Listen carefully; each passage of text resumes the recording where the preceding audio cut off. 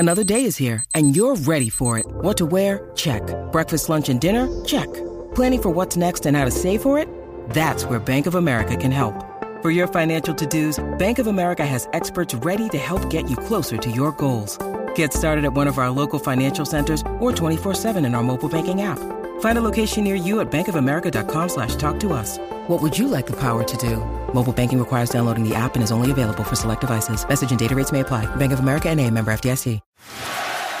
Celtics Reddit podcast. Marcus Smart is so good.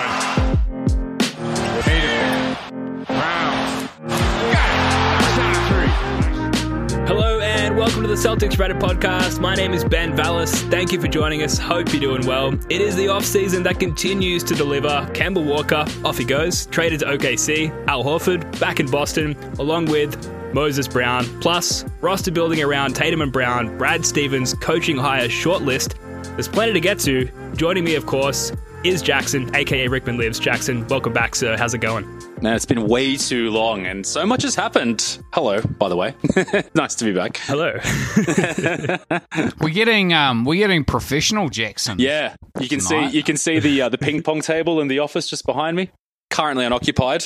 Wow. normally that's where all the business gets done. Check that out for Yeah. culture. Wow, look at that. Just need hammocks and then we're a total millennial office, but we're working on it. And of course, joining us from the farm, our New From Zealand the farm. correspondent, Joe, a.k.a. Nose Quotes McFly. Welcome back, Joe. How's things? Hey, good mate. Yep. No, I think I've given the goats a wee shout out on a couple of previous episodes, but Yeah. I'm getting in there. I'm getting in there with the goats for a couple of weeks. Yep. Is there a fresh crop of scorching hot takes you can harvest for the podcast tonight? I hope so. They come in twins, the goats. So hopefully I'll have double the takes. Awesome. Some farm talk for you there. We don't really know until we get there though, because this is all improvised. Absolutely. So let's get to it. So Woj tweeted a couple of days ago, right as I was going to sleep, kept me up for several hours afterwards. The Celtics are trading Kemba Walker, the number 16 overall pick in the 2021 draft, and a 2025 second-round draft pick to Oklahoma City for Al Horford, Moses Brown, and a 2023 second-round pick, sources tell ESPN.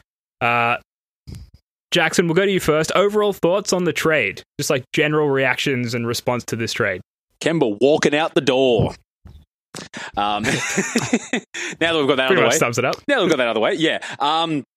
Look, I think it felt inevitable. I think everyone wanted to move on. I think even if, we were able to see what all of the parties involved wanted to do here, I think you would have found that Al Horford wanted to come back to Boston. I think you want to find that Kemba Walker maybe not necessarily wanted to leave Boston, but he probably wanted to find a better situation for himself. So I think all things considered, it's probably, about as good as we could have done given the circumstances and the money that was involved. So, it's sad to see Kemba go. It's a shame it didn't work out, but I think we all know that it wasn't really what we wanted it to be. So, I'm excited. I'm excited to, go back to the future, as they would say. Where we're going. Yes, indeed. We don't need roads. We don't need Kemba either, apparently. No. What do you think, Joe? I mean, I woke up to that trade. The old Aussie time difference. I think it would have come through around about 1 o'clock New Zealand, so maybe 11 Australian, which would have been just before I nodded off to sleep because it was Saturday our time, right? It'd been Friday night going into Saturday. Yeah, Friday, Saturday. The days all blend together. Let's be honest. I would have been pretty pumped about it, So I probably had a similar reaction to you, Ben. I'm quite pro it. I just think honestly, Al Horford is just going to have way more impact on winning. And like listening to some of the reaction pods, I think people are forgetting that. Like I think people are really assuming that he's like it would be like a nice bonus if he can play. I honestly look at it like they're trying to acquire a contributing player for their team.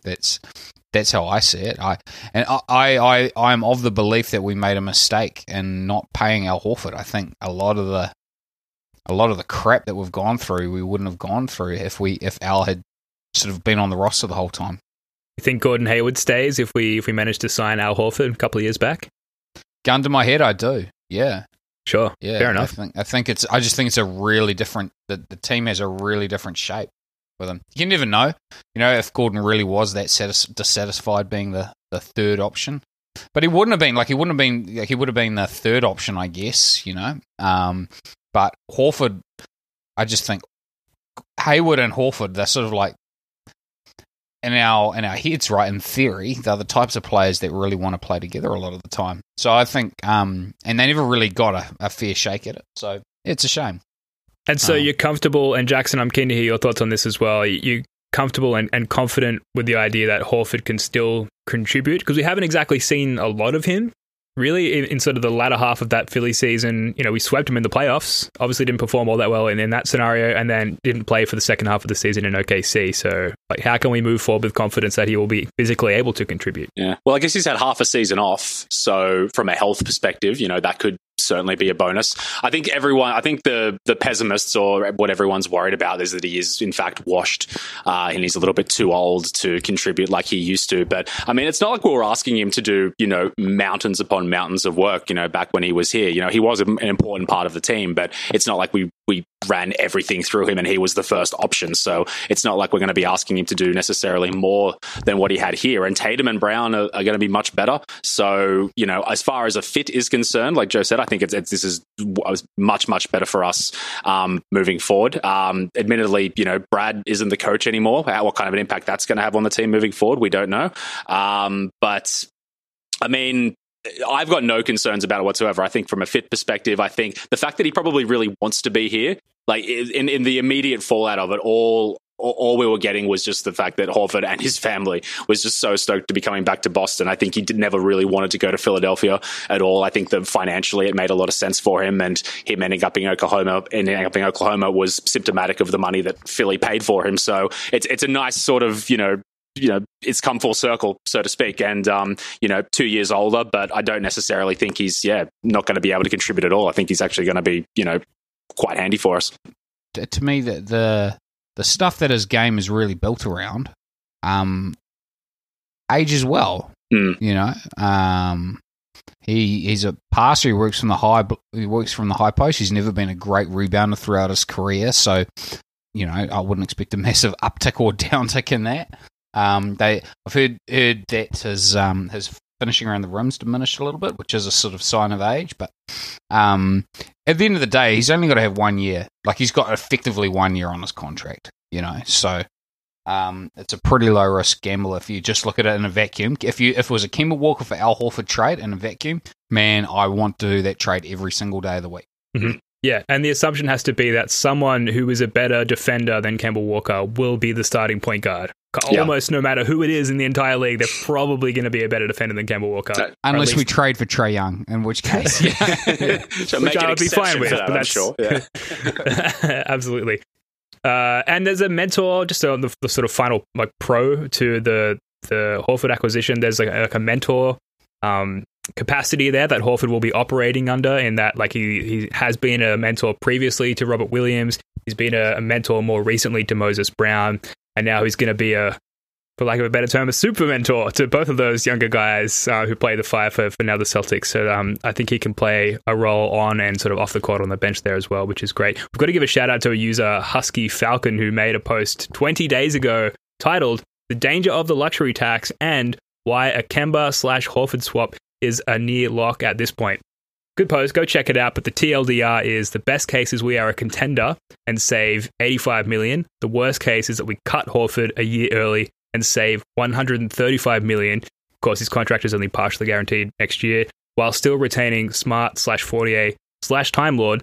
The alternative to not doing the trade is losing some of Fournier, Smart, and Time Lord. So Brad Stevens went on to say, as an extension of that, well, not as an extension of this user's post, but separate but related to that this trade gives the Celtics a road ahead with more financial flexibility and was, quote, the best deal with returning players. He believes Al Horford's ability to pass, stretch the court, and defend will make others better. So essentially got a better starting five, or a better top seven. And there's much more financial flexibility for the Celtics to maneuver around as far as building around the Jays and either being in a position to acquire a top free agent in a couple of years by being able to clear out a max slot, or having those high quality tradable contracts in Evan Fournier, in Time Lord, in Marcus Smart, where we can move pieces while staying around the tax apron to acquire, a hefty Brad Beal-esque player to put around Tatum and Brown. So a lot more flexibility, a lot less penetrable, exploitable defense, particularly in the playoffs.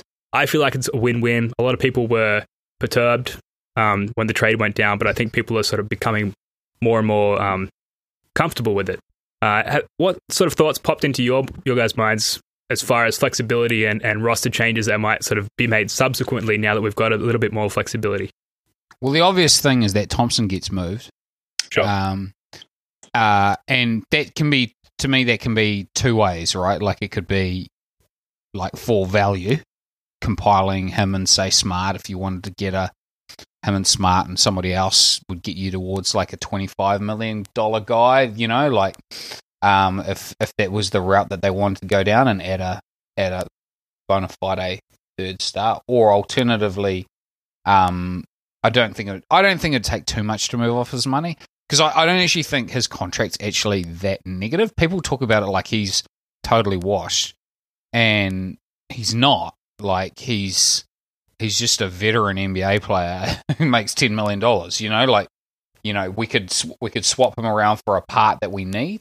Oh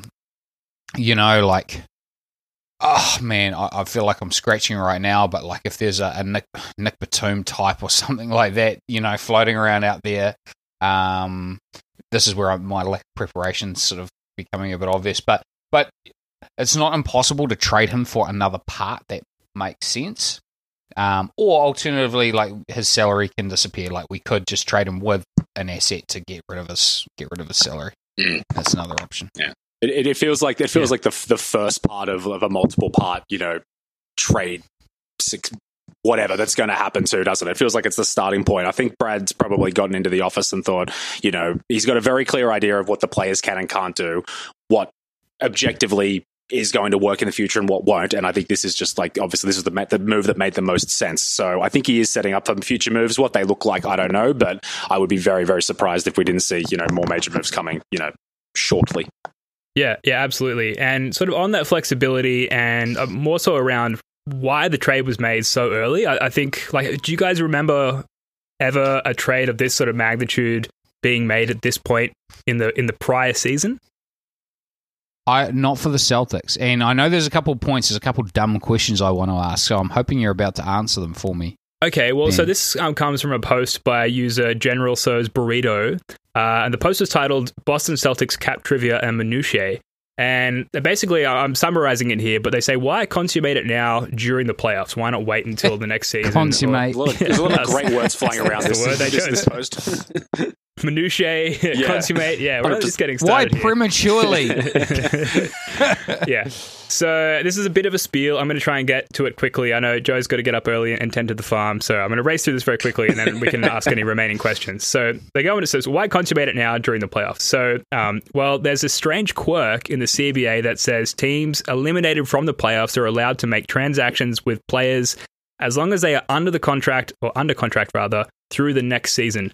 When this happens, they use the salaries from the current season rather than the next season. So why was it advantageous to consummate again the Kemba/Horford trade now? Because of Kemba's contract. Kemba is on a max contract with a 15% trade kicker. The rules for trade kickers state that a player's post-kicker salary cannot exceed his maximum salary based on the greater of his previous season's salary and the max allowable for his years of service. So, because Kemba in the 2020-2021 season is a 9-year veteran. It goes up the 10-year. Yeah, so his max salary. That's why all guys want to be 10-year free agents. Right. Yes. So his max salary is 30% of the 2020-2021 cap, or $32 million, roughly. I'm sort of rounding it down there. If we wait until the 2021-22 season, he would be a 10-year vet with a max of 35% of the 2022 cap, or roughly $39 million. So in order for OKC to acquire that larger salary, they would need to send back roughly $31 million. Trading Kemba now means they only needed to send back $26 million. So there you go. I found that interesting because I had no idea. I was like, why now? just chill, Brad. Like, I also thought that maybe, other teams might have been getting to a point where they were looking to salary dump or acquire Horford, and maybe that was the reason to rush into it. But it's all financial. So there you go. Yeah, try and get ahead of the bidding war on Horford. Yeah, absolutely. Yeah. And so I mentioned before that how it frees us up to sign some of these more tradable contracts. We've often referred to Marcus Smart, as much as we love him, as our most tradable contract. And we're now positioned to get a few of them in Fournier and Time Lord as well. And there's actually a lot of scenarios outlined really well in that thread that are now possible because of this trade. So I'll link the thread in the show notes. I know I always say that, and then I never do, but I've added a special note here to do it because it is very, very informative. Before we move on, so Brad Stevens on Moses Brown quickly. So, he, quote, "We like Moses as an upside player. He's a guy that's got a bigger taste of the NBA this year. He's a guy that we're excited to learn more about and work with and see how he fits with our group." Joe, what are your thoughts on Moses Brown? And then we'll go to you, Jackson. Well, my only thought on him is that he was the guy who gave us 20 and 20 in like the first half. Yeah. So I was like, he must be good. And then I checked his stats and like he's 8 and 8. In a real NBA year, so he can't be awful. So if we got a guy at the 16th pick who contributed 8 and 8, I'd probably be okay with that, So that helped me to rationalize that because I wasn't crazy about giving up the current year's first rounder. There was something about the Stepien rule that didn't make sense to me. Because I thought the Stepien rule said that you couldn't trade away your first rounder in consecutive years, and we definitely didn't trade it away last year. Yep. Okay. So if we didn't trade, got it. So okay, so it's just a standalone pick that we've traded, right? Yeah, it is. But like, if we had traded or if we'd made the current year's pick and then traded it, to OKC, it wouldn't have worked because then we wouldn't be able to trade the 2022 pick because I guess the clock starts again on that, right? Yeah, that's a really good point. Absolutely. Yeah. No, I saw it written somewhere and I wasn't understanding it. I was like, why would the Stepien rule hurt us here? But anyway, so Moses Brown, sure, would have rather the 16th pick than Moses Brown, but I'd rather Kemba Walker, rather Al Horford than Kemba Walker. So move on, It just seems like a win-win all round for all parties involved. I mean, as far as like Moses Brown is concerned, I mean, it's good to start acquiring these like almost like anonymous role players that just explode against us. I think we'll be getting Ish Smith. We'll be consummating Ish Smith and Sadiq Bey real soon. No, I mean, as far as like, I mean, not knowing a great deal about his game, beyond the games he's had against us. I mean, if he is going to be like an understudy, for lack of a better term, to Time Lord, at least if Time Lord is going to suffer those injuries that's going to keep him off the floor for periods of time, at least we have another young, athletic, dynamic sort of big that can, sort of slot into that role too. So, I mean, the fact that we got, another player, like a potentially young player that we can turn into, a valuable asset down the road, is great. But as far as my knowledge of him as a player is concerned, like it's very limited. So, happy to have him, but, we'll just have to wait and see. I think every Celtics fan initially, myself included, when I saw the trade, I was like, oh, he averaged like 20 and 20 last season, right? Moses Brown, like this guy's awesome. Turns out he did that like essentially once. But it was enough. It was enough to really excite me at the time, and then I kind of piped down after I drilled into it a little bit further. So we'll see. I think it's good. It's going to depend on what happens with Tristan Thompson. At the moment, the center depth is too deep.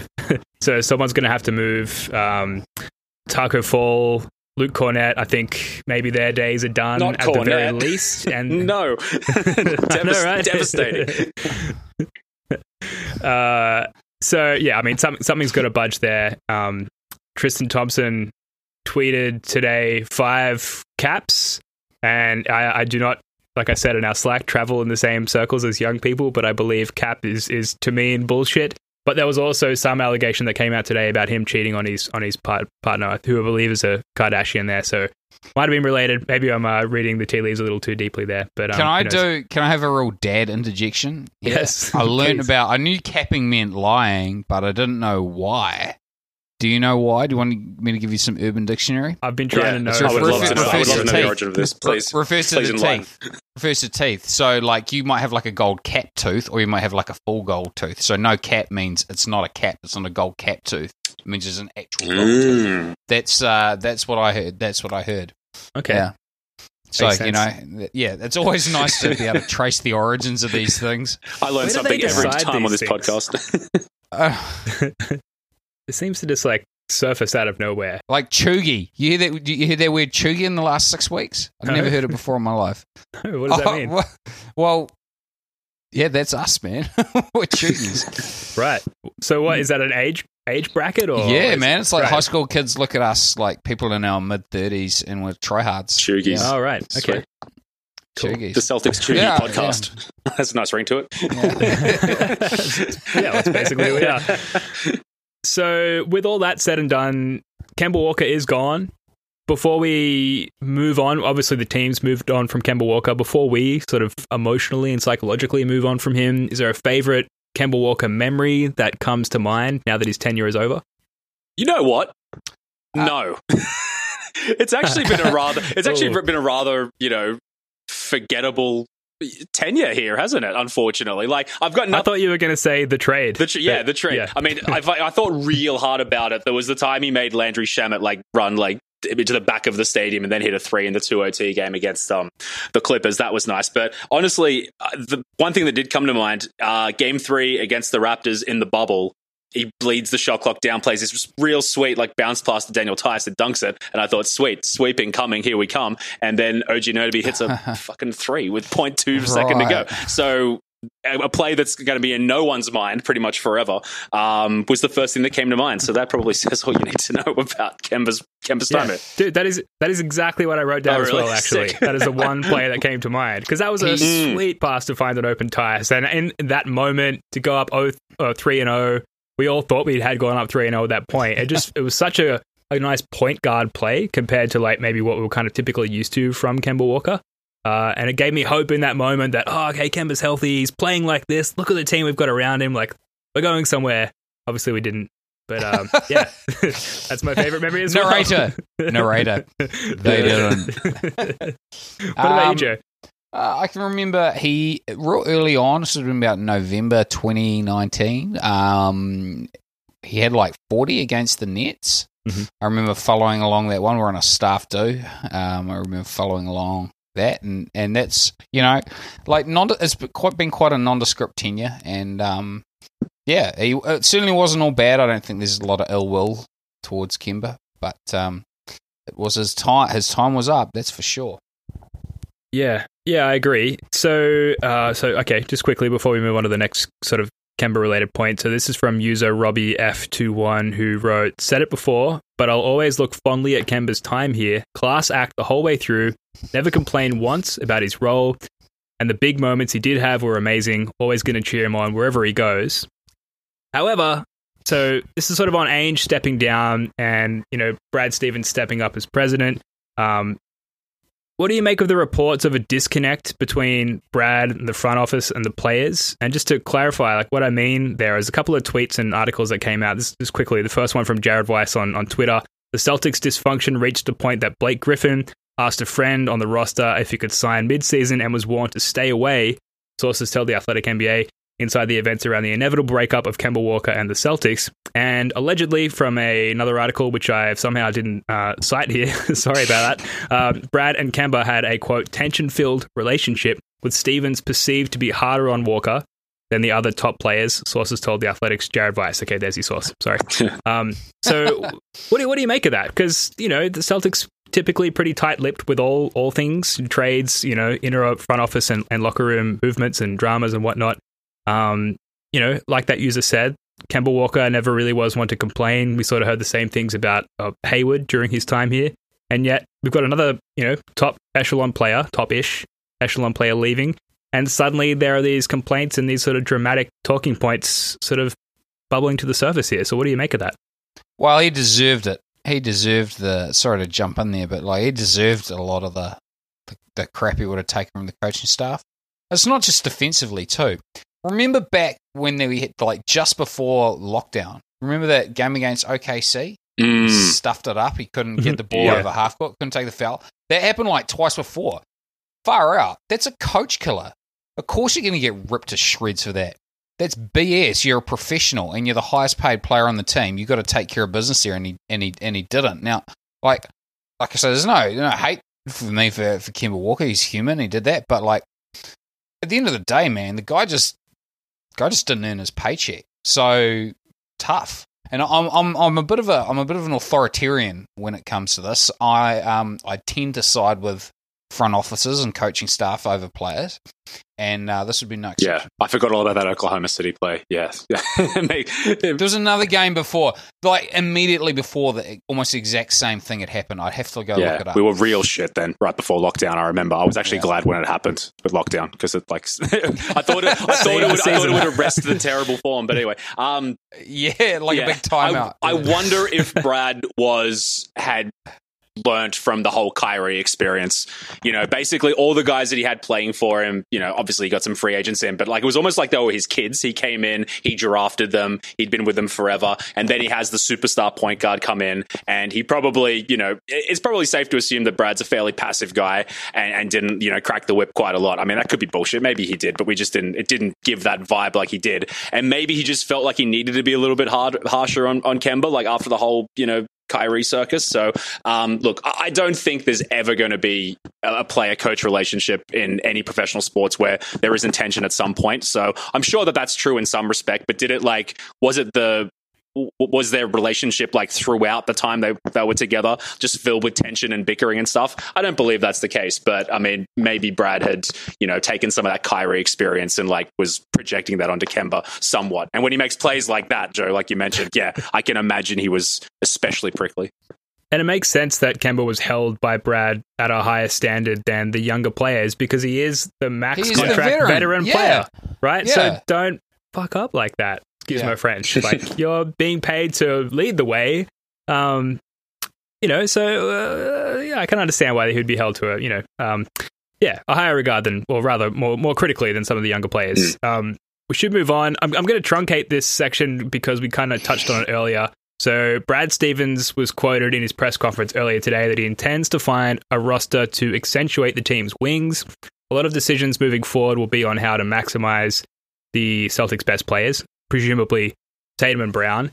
So we touched on some potential movements earlier, so I'm going to throw some trades proposed by a user, Profound Lover. And it's a classic Celtics Reddit thing to just like throw your trades out into the sub and cop the downvotes. And, you know, us as users often we find ourselves scrolling through them, yet it is the off season. We've just opened ourselves up to make some moves. So I'm going to read out a couple to you. There's literally just two here.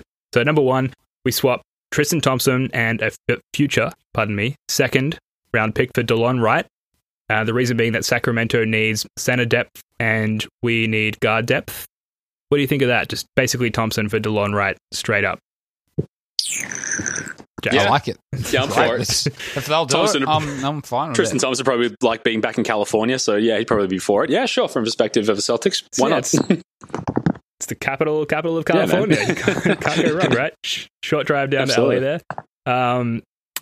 Number two, we send out Tristan Thompson and Romeo Langford to the Spurs, along with a future first and second. We send Grant Williams out to Houston, who in turn sends a future second to the Spurs. Stay with me here. In return, we get Derek White. We re-sign Evan Fournier to a 4-year, $68 million contract. We extend Smart to a 4-year, $66 million extension, bringing his contract to a 5-year, $79.3 million contract. We add a vet min center as well. So the key piece there is that we're sending out Thompson and Romeo and Grant, and we're getting Derek White essentially as our starting point guard. Yeah. I don't know if San Antonio do it, but once again, I'm still on the Grant Williams bandwagon, but Derek White's a proven NBA player. I'll take Derek White. As soon as you said the Spurs, I thought the Patty Mills train was coming, and I was like, I'm all aboard. But sure. From what I've seen of Derek White, I quite like his game too. So yeah, I'd be for that. Absolutely. Yeah, I mean, Derek White, if we could somehow acquire him as a starting point guard, that would be great. I feel like he sort of fits the bill perfectly in terms of, you know, being a good playmaker and maintaining some of that defensive, you know, ability that we need, that we've been missing. But these are just two of the many hypotheticals that are being thrown about. We're going to move on. We're not going to spend too much time on them because there's going to be 1,000 more that are thrown out between now and the next trade that actually happens. So the coaching short list was made shorter today. Woj tweeted out that Brooklyn's Ime Udoka, Milwaukee's Darvin Ham, and Clippers' Chauncey Billups are among head coaching candidates who Boston hopes to interview for a second time, sources tell ESPN. If it's being whittled down to those three, and us three as a team, I know Jason, our other team member, shout out to Jason, have talked about this a little bit. What are your thoughts, Joe and Jackson, on these three candidates?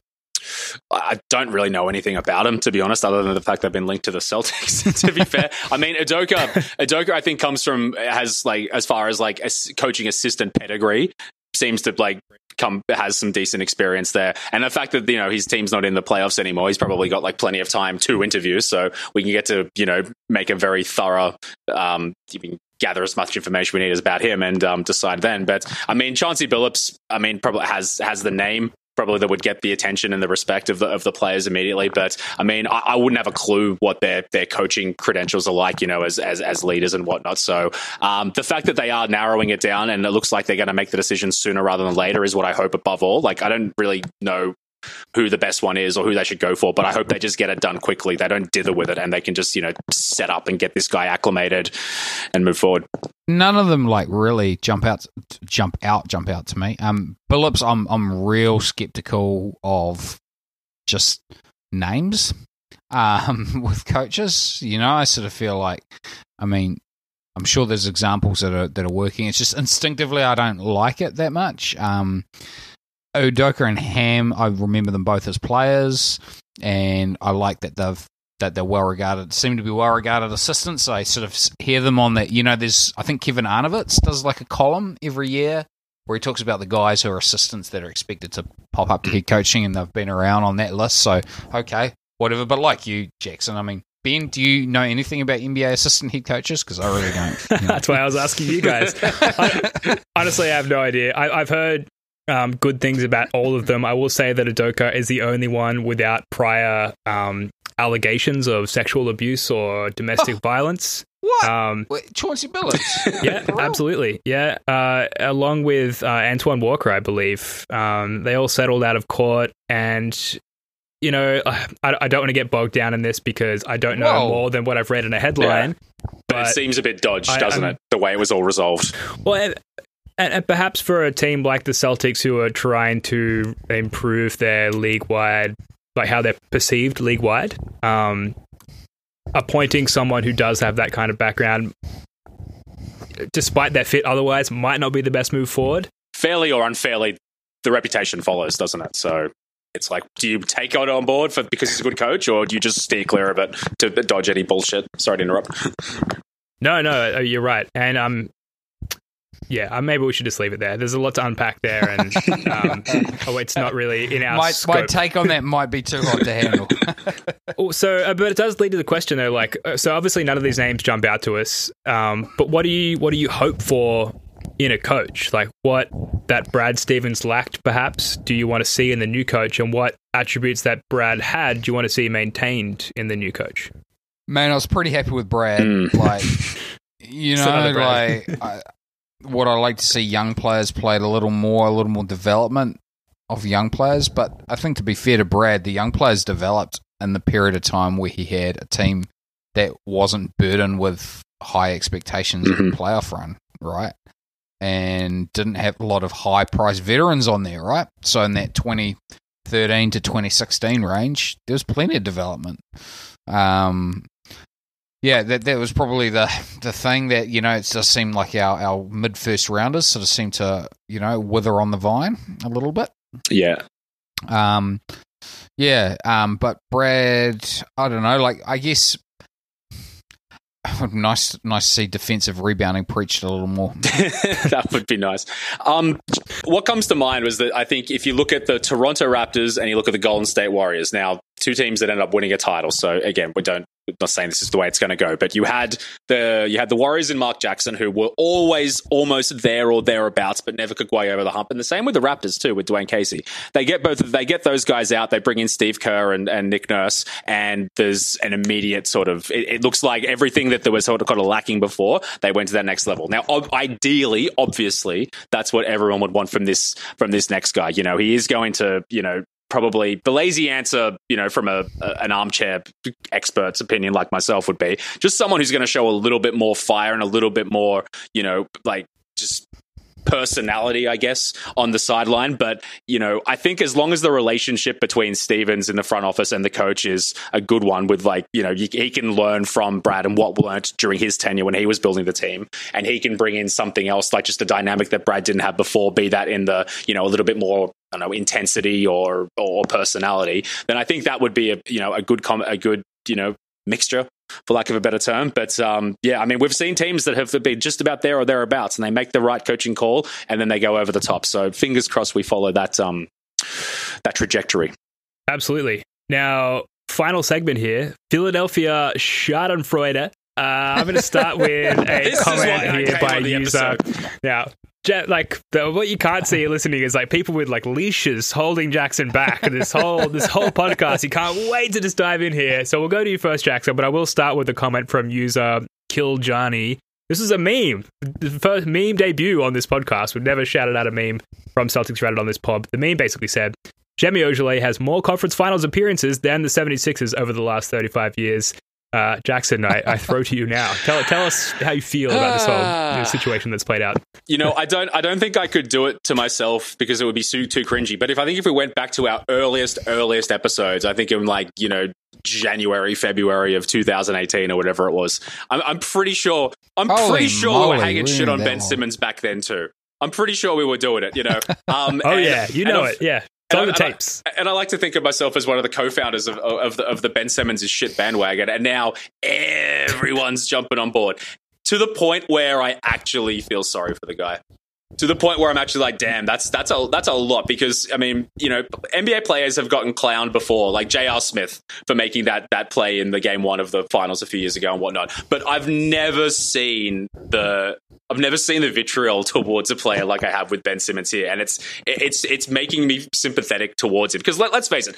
The reason I dislike him the most is because 60% he plays for the Sixers, 40% Australian NBA basketball casuals are just fawn over the guy. And I've always said to him, yeah, it's all well and good, but he can't shoot for shit. So until he does that, I'm not going to be excited about him. And, you know, I've not changed my perspective on that to this day. The only other thing I will add to this is that he bailed on the World Cup a couple years ago to work on his skills and get better for the next season. Now it's come out today that he's going to probably bail on the Olympics to work on his skills. And it's like $180 million to like work on your basketball fundamentals. It's just, it's absurd. It's absolutely absurd. So part of me is, yeah, reveling in the Schadenfreude because it's the Sixers, but yeah, it's gone to the point where I actually feel sorry for the guy. I thought he actually came out today that he was ineligible to play for the Boomers because he's actually from New Zealand. That's what I heard. So I don't know if that's true or not.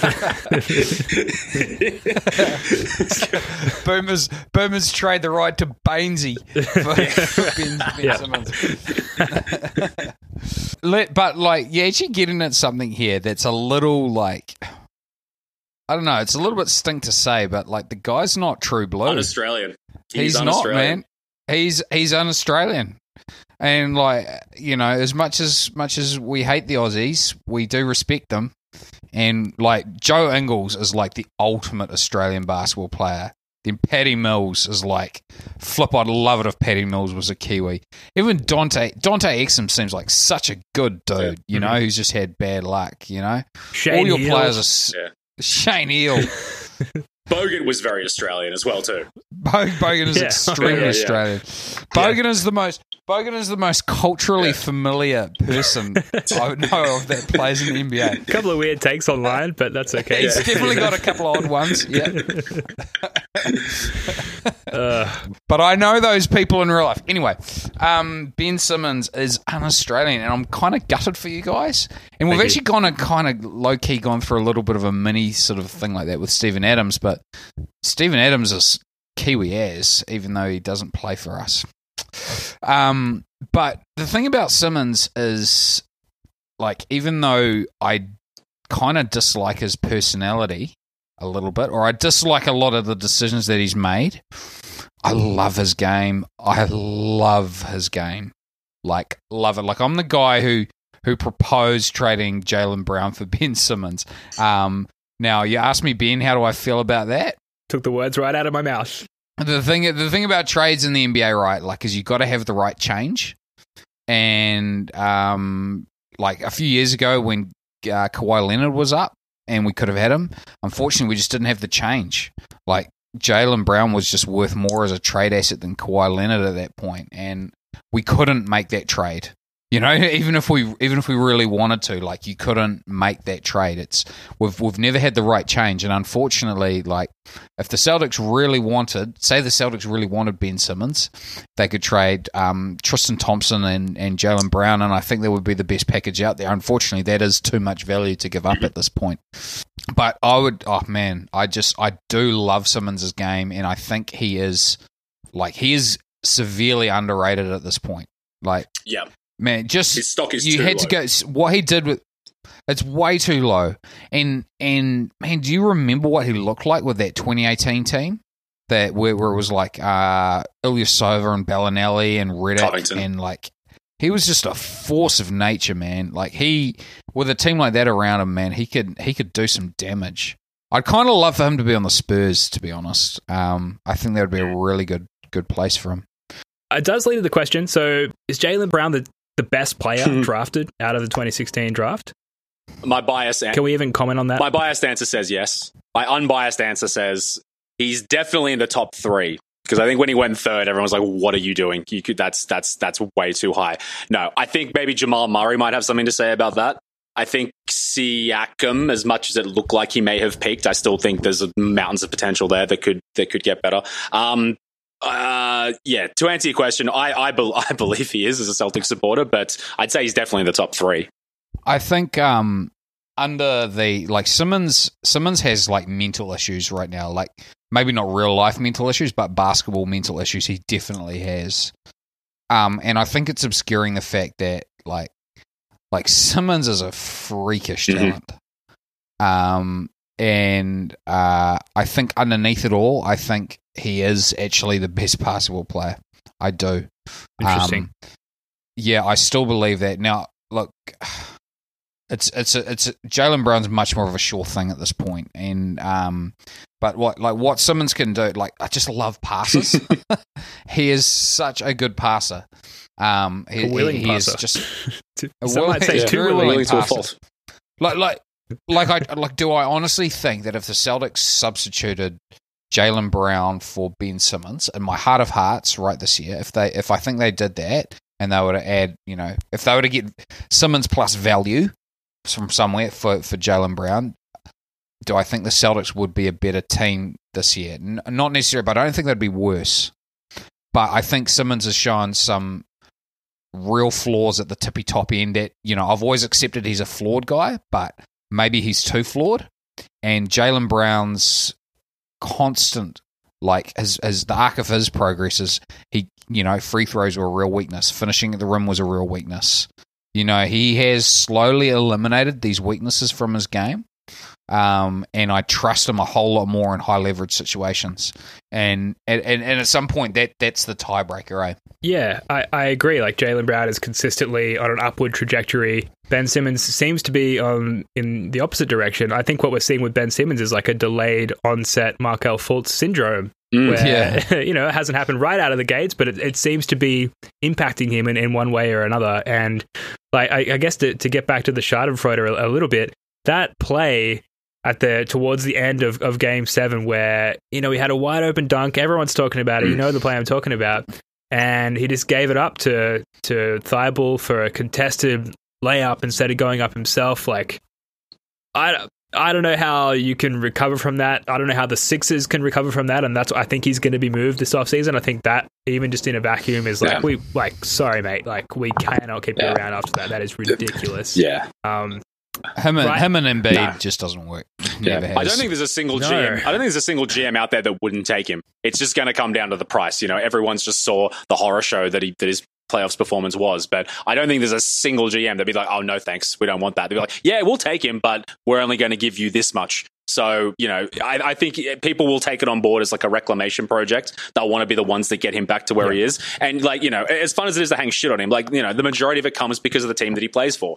If he played for Charlotte or Miami or Denver or whatever, maybe not so much Denver, Ben, you wouldn't agree with that. But no, I'd be absolutely devastated for the guy. But because it's Philly, I think it's hilarious. Yeah, completely agree. Yeah. Captain Cumsock 69 wrote, I think it's a legit debate between Jamal Murray and Jaylen Brown, to be honest. And Jackson, you mentioned Pascal Siakam there, I think, as sort of the three names that service to the top. Brandon Ingram maybe as well. Yeah, true. But Jaylen Brown, looking good. Any takes that you guys have left on the table there at all before we wrap this one up that you want to get off your chest? It's not a take, but I only found out today that Matisse Thybulle is eligible for the Boomers.